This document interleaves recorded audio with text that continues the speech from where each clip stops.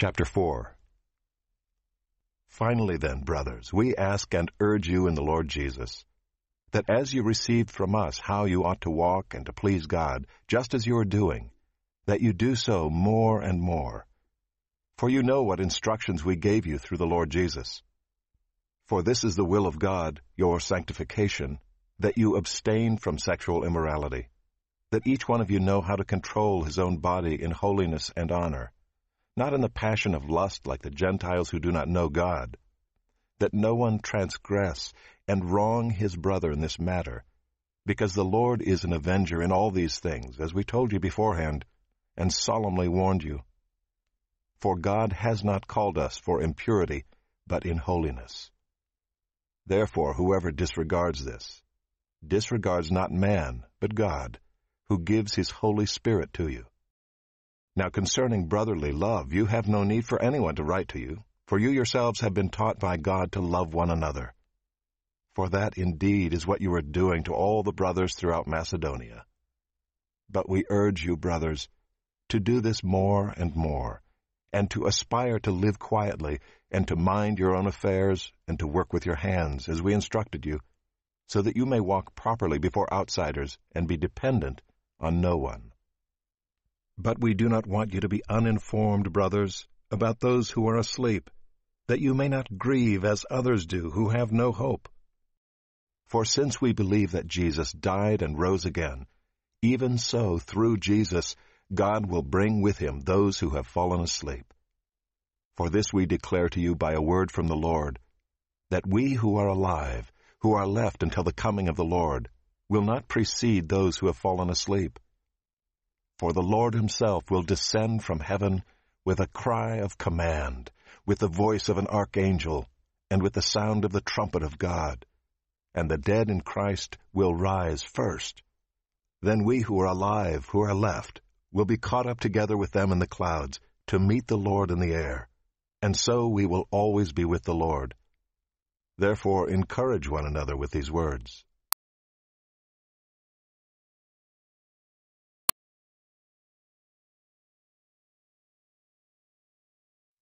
First Thessalonians chapter 4.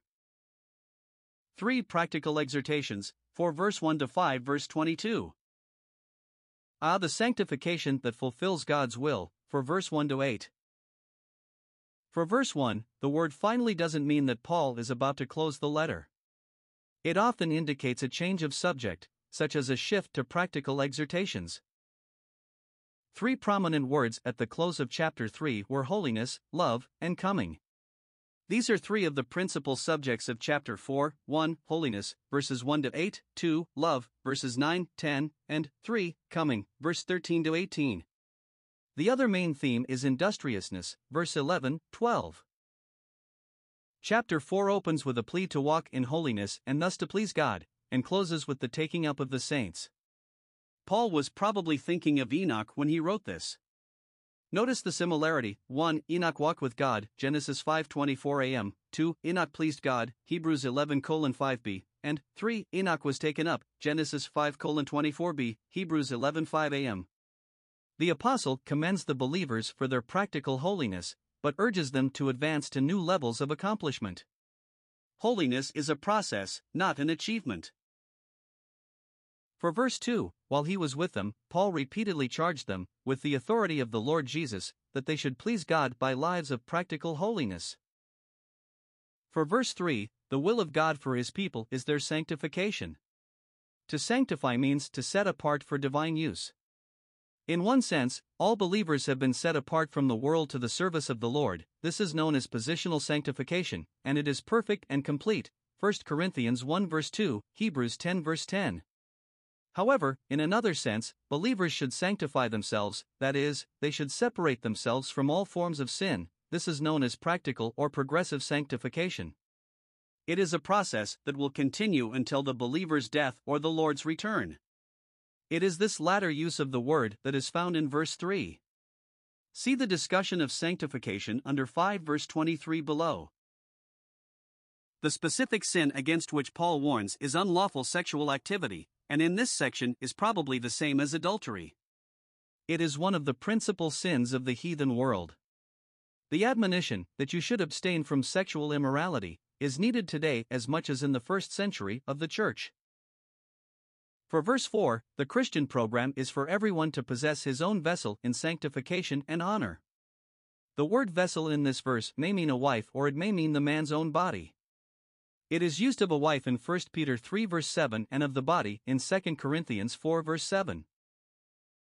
The RSV understands it to mean a wife, that each one of you know how to take a wife for himself in holiness and honor. The NEB adopts the view that the body is meant, every one of you must learn to gain mastery over his body, to hallow and honor it. If we allow the context to decide, then vessel means the man's wife. The teaching is that each man should treat his wife honorably and decently, never stooping to any form of marital unfaithfulness. This reinforces monogamy as God's will for mankind. See also 1 Corinthians 7 verse 2. For verse 5, the Christian view of marriage is in sharp contrast to that of the ungodly.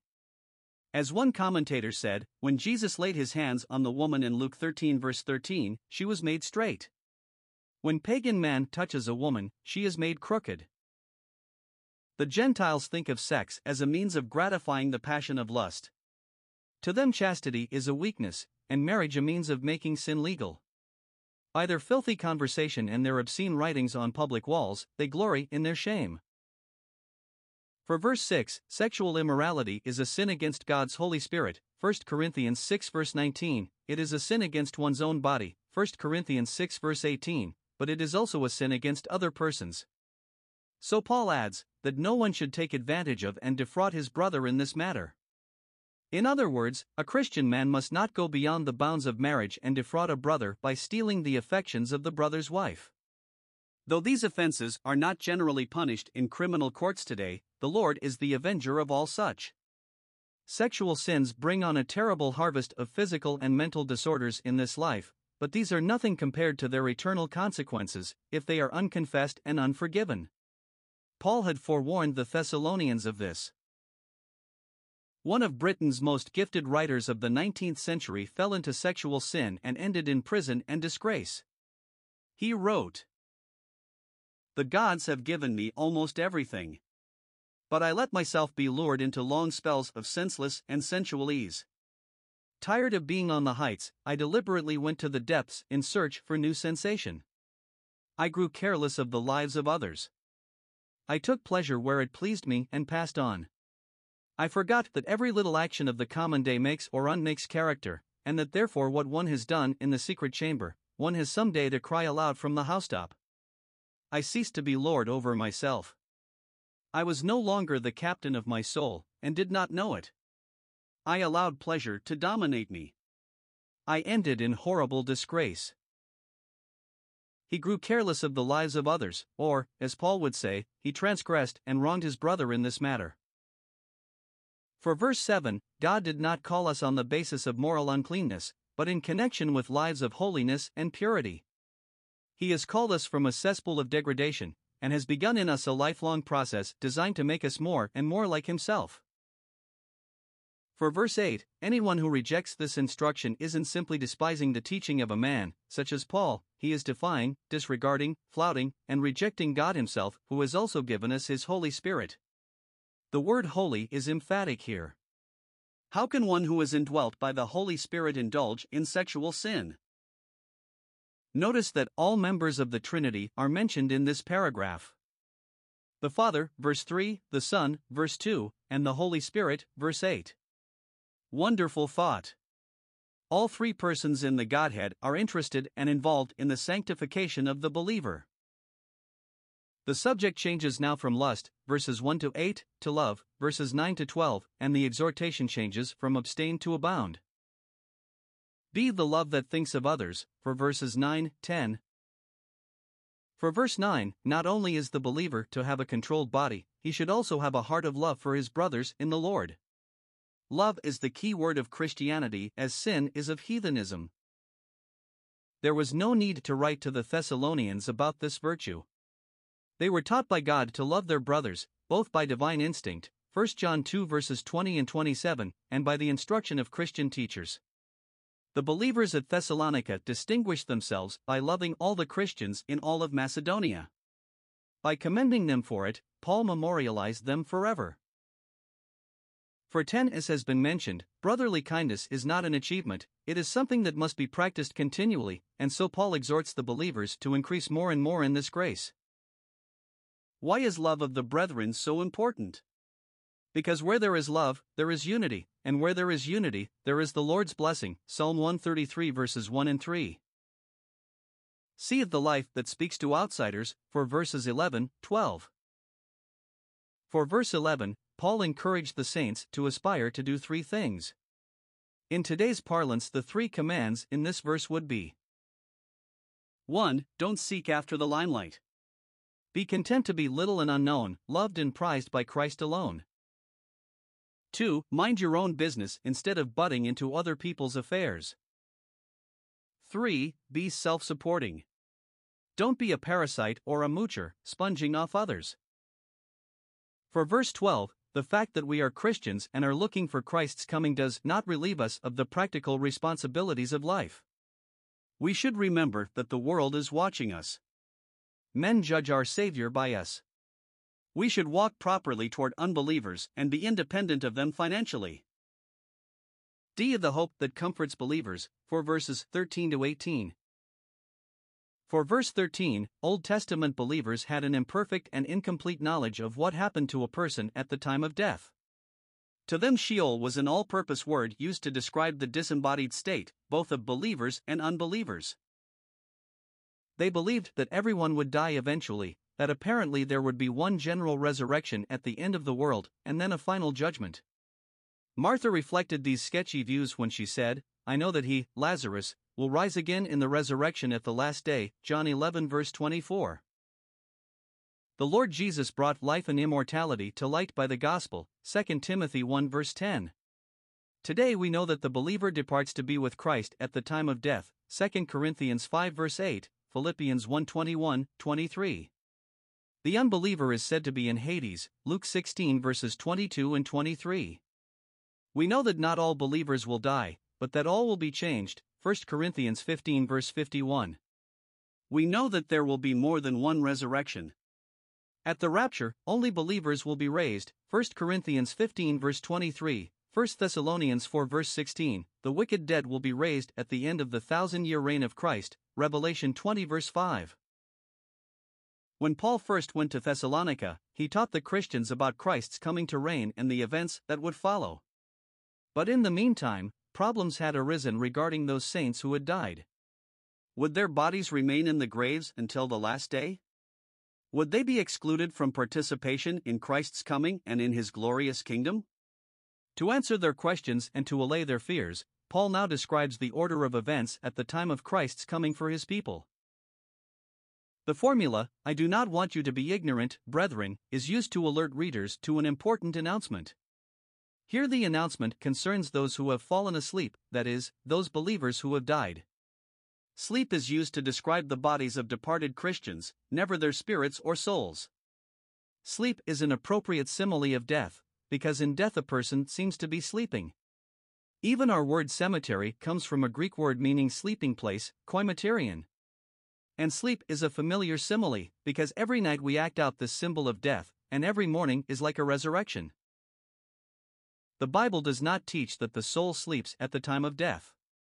The rich man and Lazarus were both conscious in death, Luke 16 verses 19 to 31. When the believer dies, he is present with the Lord, 2 Corinthians 5 verse 8.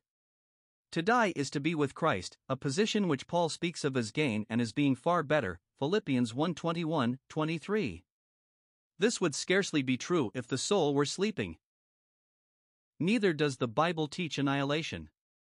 There is no cessation of being in death. The believer enjoys eternal life, Mark 10 verse 30. The unbeliever suffers eternal punishment, Mark 9 verse 48, Revelation 14 verse 11. With regard to those saints who have died, the apostle says that there is no need for hopeless sorrow. He does not rule out sorrow. Jesus wept at the grave of Lazarus, though he knew he would raise him in a few minutes, John 11 verses 35 to 44. But he rules out the despairing grief of those who have no hope of heaven, of reunion, of anything but judgment. The expression others who have no hope invariably reminds me of a funeral I attended where the stricken relatives clustered around the casket of an unsaved relative and wailed inconsolably, "Oh, Marie, my God, Marie." It was an unforgettable scene of unrelieved hopelessness. For verse 14, the basis of the believer's hope is the resurrection of Christ. Just as surely as we believe that Jesus died and rose again, so we believe that those who have fallen asleep in Jesus will be raised and will participate in his coming. For as in Adam all die, even so in Christ all shall be made alive. 1 Corinthians 15 verse 22. His resurrection is the pledge and proof of ours. Notice the expression sleep in Jesus, or those who through Jesus sleep. Knowing that it is merely the lover of our souls giving sleep to the bodies of his beloved ones robs death of its terror. Our positive assurance concerning those who have died in Christ is that God will bring them with him. This may be understood in two ways. 1. It may mean that at the time of the rapture, God will raise the bodies of believers and bring them back to heaven with the Lord Jesus. 2. Or it may mean that when Christ comes back to the earth to reign, God will bring back with Christ those who have died in faith. In other words, the apostle is saying, don't worry that those who have died will miss out on the glory of the coming kingdom. God will bring them back with Jesus when the latter returns in power and great glory. This is the generally preferred meaning. But how can this be? Their bodies are now lying in the grave. How can they come back with Jesus? The answer is given in verses 15 to 17. Before Christ comes to set up his kingdom, he will return to take his own people home to be with him in heaven. Then, at a later date, he will come back with them. For verse 15, how did Paul know this? His answer is, "This we say to you by the word of the Lord." He received this as a direct revelation from the Lord. We are not told how he received it, whether by a vision, by an audible voice, or by the inward impression of the Holy Spirit. But it is definitely a truth unknown to men up to that time. Then he goes on to explain that when Christ returns, the living saints will not have any precedence or advantage over sleeping saints. In this verse Paul speaks of himself as one who would be alive at Christ's coming. See also 1 Corinthians 15 verses 51 and 52.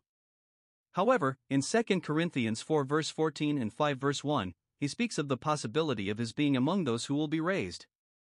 The obvious conclusion is that we should look for the Lord to come at any moment, yet realize that we may be called to reach heaven by way of death. For verse 16, the exact order of events at Christ's coming for his saints is now given. The Lord himself will descend from heaven. He will not send an angel, but will come himself. It will be with a shout, with the voice of an archangel, and with the trumpet of God. Several explanations have been offered as to the significance of these commanding sounds, but frankly it is almost impossible to speak with finality about them. 1. Some feel that the shout is the voice of the Lord Jesus himself which raises the dead, John 5 verse 25, 11 verses 43, 44, and changes the living. Others, like Hogg and Vine, say that the shout is the archangel's voice.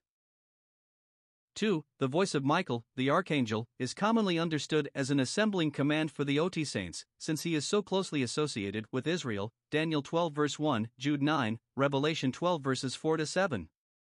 Others think its purpose is to revive Israel nationally.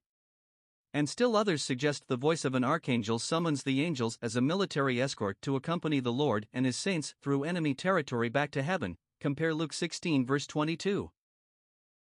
3. The trumpet of God is the same as the last trumpet of 1 Corinthians 15 verse 52, which has to do with the resurrection of believers at the time of the rapture. It calls the saints to eternal blessing. It is not to be confused with the seventh trumpet of Revelation 11 verses 15 to 18, which signals the final outpouring of judgment on the world during the tribulation. The last trumpet here is the last for the church. The seventh trumpet of Revelation is the last for the unbelieving world, though it is never specifically called the last trumpet. The bodies of the dead in Christ will rise first. Whether this includes the OT saints is debatable. Those who think it does point out that the archangel's voice is heard at this time, and that he is closely linked with the destinies of Israel, Daniel 12 verse 1. Those who think that the OT saints will not be raised at the rapture remind us that the phrase in Christ the dead in Christ, is never applied to believers who lived before the church age. These believers will probably be raised at the end of the tribulation, Daniel 12 verse 2. In any case, it is clear that this is definitely not a general resurrection. Not all the dead are raised at this time, but only the dead in Christ. For verse 17, then the living shall be caught up together with them in the clouds to meet the Lord in the air. The word rapture, which we use to describe this first phase of the Lord's return, is derived from the verb used here in the Latin Bible meaning caught up. A rapture is a snatching away or a catching up. It is used of Philip in Acts 8 verse 39, of Paul in 2 Corinthians 12 verses 2 and 4, and of the male child in Revelation 12 verse 5. The air is Satan's sphere, Ephesians 2 verse 2, so this is a triumphal gathering in open defiance of the devil right in his own stronghold. Think of all that is included in these verses. The earth and the sea yielding up the dust of all the dead in Christ. Then the transforming miracle by which this dust is formed into glorified bodies, free forever from sickness, pain, and death. Then the spaceflight to heaven. And all of this taking place in the twinkling of an eye, 1 Corinthians 15 verse 52. Men of the world have difficulty believing the account of the creation of man in Genesis 1 and 2. If they have difficulty with creation, what will they do with the rapture when God will recreate millions of people from the dust that has been buried, scattered, strewn, or swept up on the beaches of the world? Men of the world are enthusiastic about space travel. But can their greatest exploits compare with the wonder of traveling to heaven in a split second without taking our own atmosphere with us, as the spacemen have to do when they go on short hops to outer space? In connection with Christ's coming, there is a sound to hear, a sight to see, a miracle to feel, a meeting to enjoy, and a comfort to experience. It is also good to notice the recurrence of the word Lord in these verses: the word of the Lord, verse 15, the coming of the Lord, verse 15, the Lord himself, verse 16, to meet the Lord, verse 17, to always be with the Lord, verse 17. Forever with the Lord.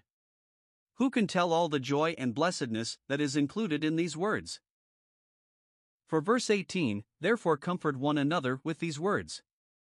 Thoughts of the Lord's coming do not produce terror for the believer. It is a hope that thrills and cheers and comforts. Indications of the last times. There are many indications that the rapture may be near. We consider the following as straws in the wind. 1. The formation of the State of Israel in 1948, Luke 21 verse 29. The fig tree, Israel, is shooting forth, that is, putting forth its leaves, Luke 21 verses 29 to 31. For the first time in centuries, the Jews have a national existence in their own homeland. This means that the kingdom of God is near. 2. The rise of many other nations, Luke 21 verse 29. Jesus predicted that not only the fig tree would shoot forth, but all the trees as well. We have recently witnessed the demise of colonial governments and the proliferation of new nations. It is an era of new nationalism. 3. The return of Israel to the land in unbelief, Ezekiel 36 verses 24 and 25. Ezekiel prophesied that it would only be after their return that they would be cleansed from their sins. Israel today is largely an agnostic nation, only a small, but very vocal, segment of the people are Orthodox Jews. 4. The ecumenical movement, Revelation 17:18. We understand Babylon the Great to be a vast religious, political, and commercial system made up of apostate religious bodies that profess to be Christian, perhaps a merger of apostate Catholicism and apostate Protestantism. Christendom is becoming increasingly apostate, 1 Timothy 4 verse 1, 2 Thessalonians 2 verse 3, and is moving toward a world superchurch. 5. The worldwide increase in Spiritism, 1 Timothy 4 verses 1 to 3. It is sweeping over vast areas of the earth at this moment. 6. The drastic decline of moral standards, 2 Timothy 3 verses 1 to 5. The daily newspapers offer plenty of evidence of this. 7. Violence and civil disobedience, 2 Thessalonians 2 verses 7 and 8. A spirit of lawlessness is abounding in the home, in national life, and even in the church. 8. People with a form of godliness but denying its power, 2 Timothy 3 verse 5. 9. The rise of the anti-Christian spirit, 1 John 2 verse 18, manifested in the multiplication of false cults which profess to be Christian but deny every fundamental doctrine of the faith. They deceive by imitation, 2 Timothy 3 verse 8. 10. The tendency for nations to confederate along lines that approximate the lineup of the latter day. The European Common Market, based on what is known as the Treaty of Rome, may lead to the revival of the Roman Empire, the 10 toes of iron and clay, Daniel 2 verses 32 to 35. 11. Denial of the impending intervention of God in the affairs of the world by way of judgment, 2 Peter 3 verses 3 and 4. To these could be added indications such as earthquakes in many countries, the threat of worldwide famine, and the increasing hostility among nations, Matthew 24 verses 6 and 7. The failure of governments to maintain law and order and to suppress terrorism creates the climate for a world dictator. The building of nuclear arsenals gives added meaning to such questions as, who is able to make war with him, i.e., the beast, Revelation 13 verse 4. Worldwide television facilities may be the means for fulfilling scriptures describing events that will be seen simultaneously all over the planet, Revelation 1 verse 7. Most of these events are foreseen as occurring before Christ returns to the earth to reign. The Bible does not say they will take place before the rapture but before his appearing in glory. If that is so, and if we see these trends developing already, then the obvious conclusion is that the rapture must be near at hand.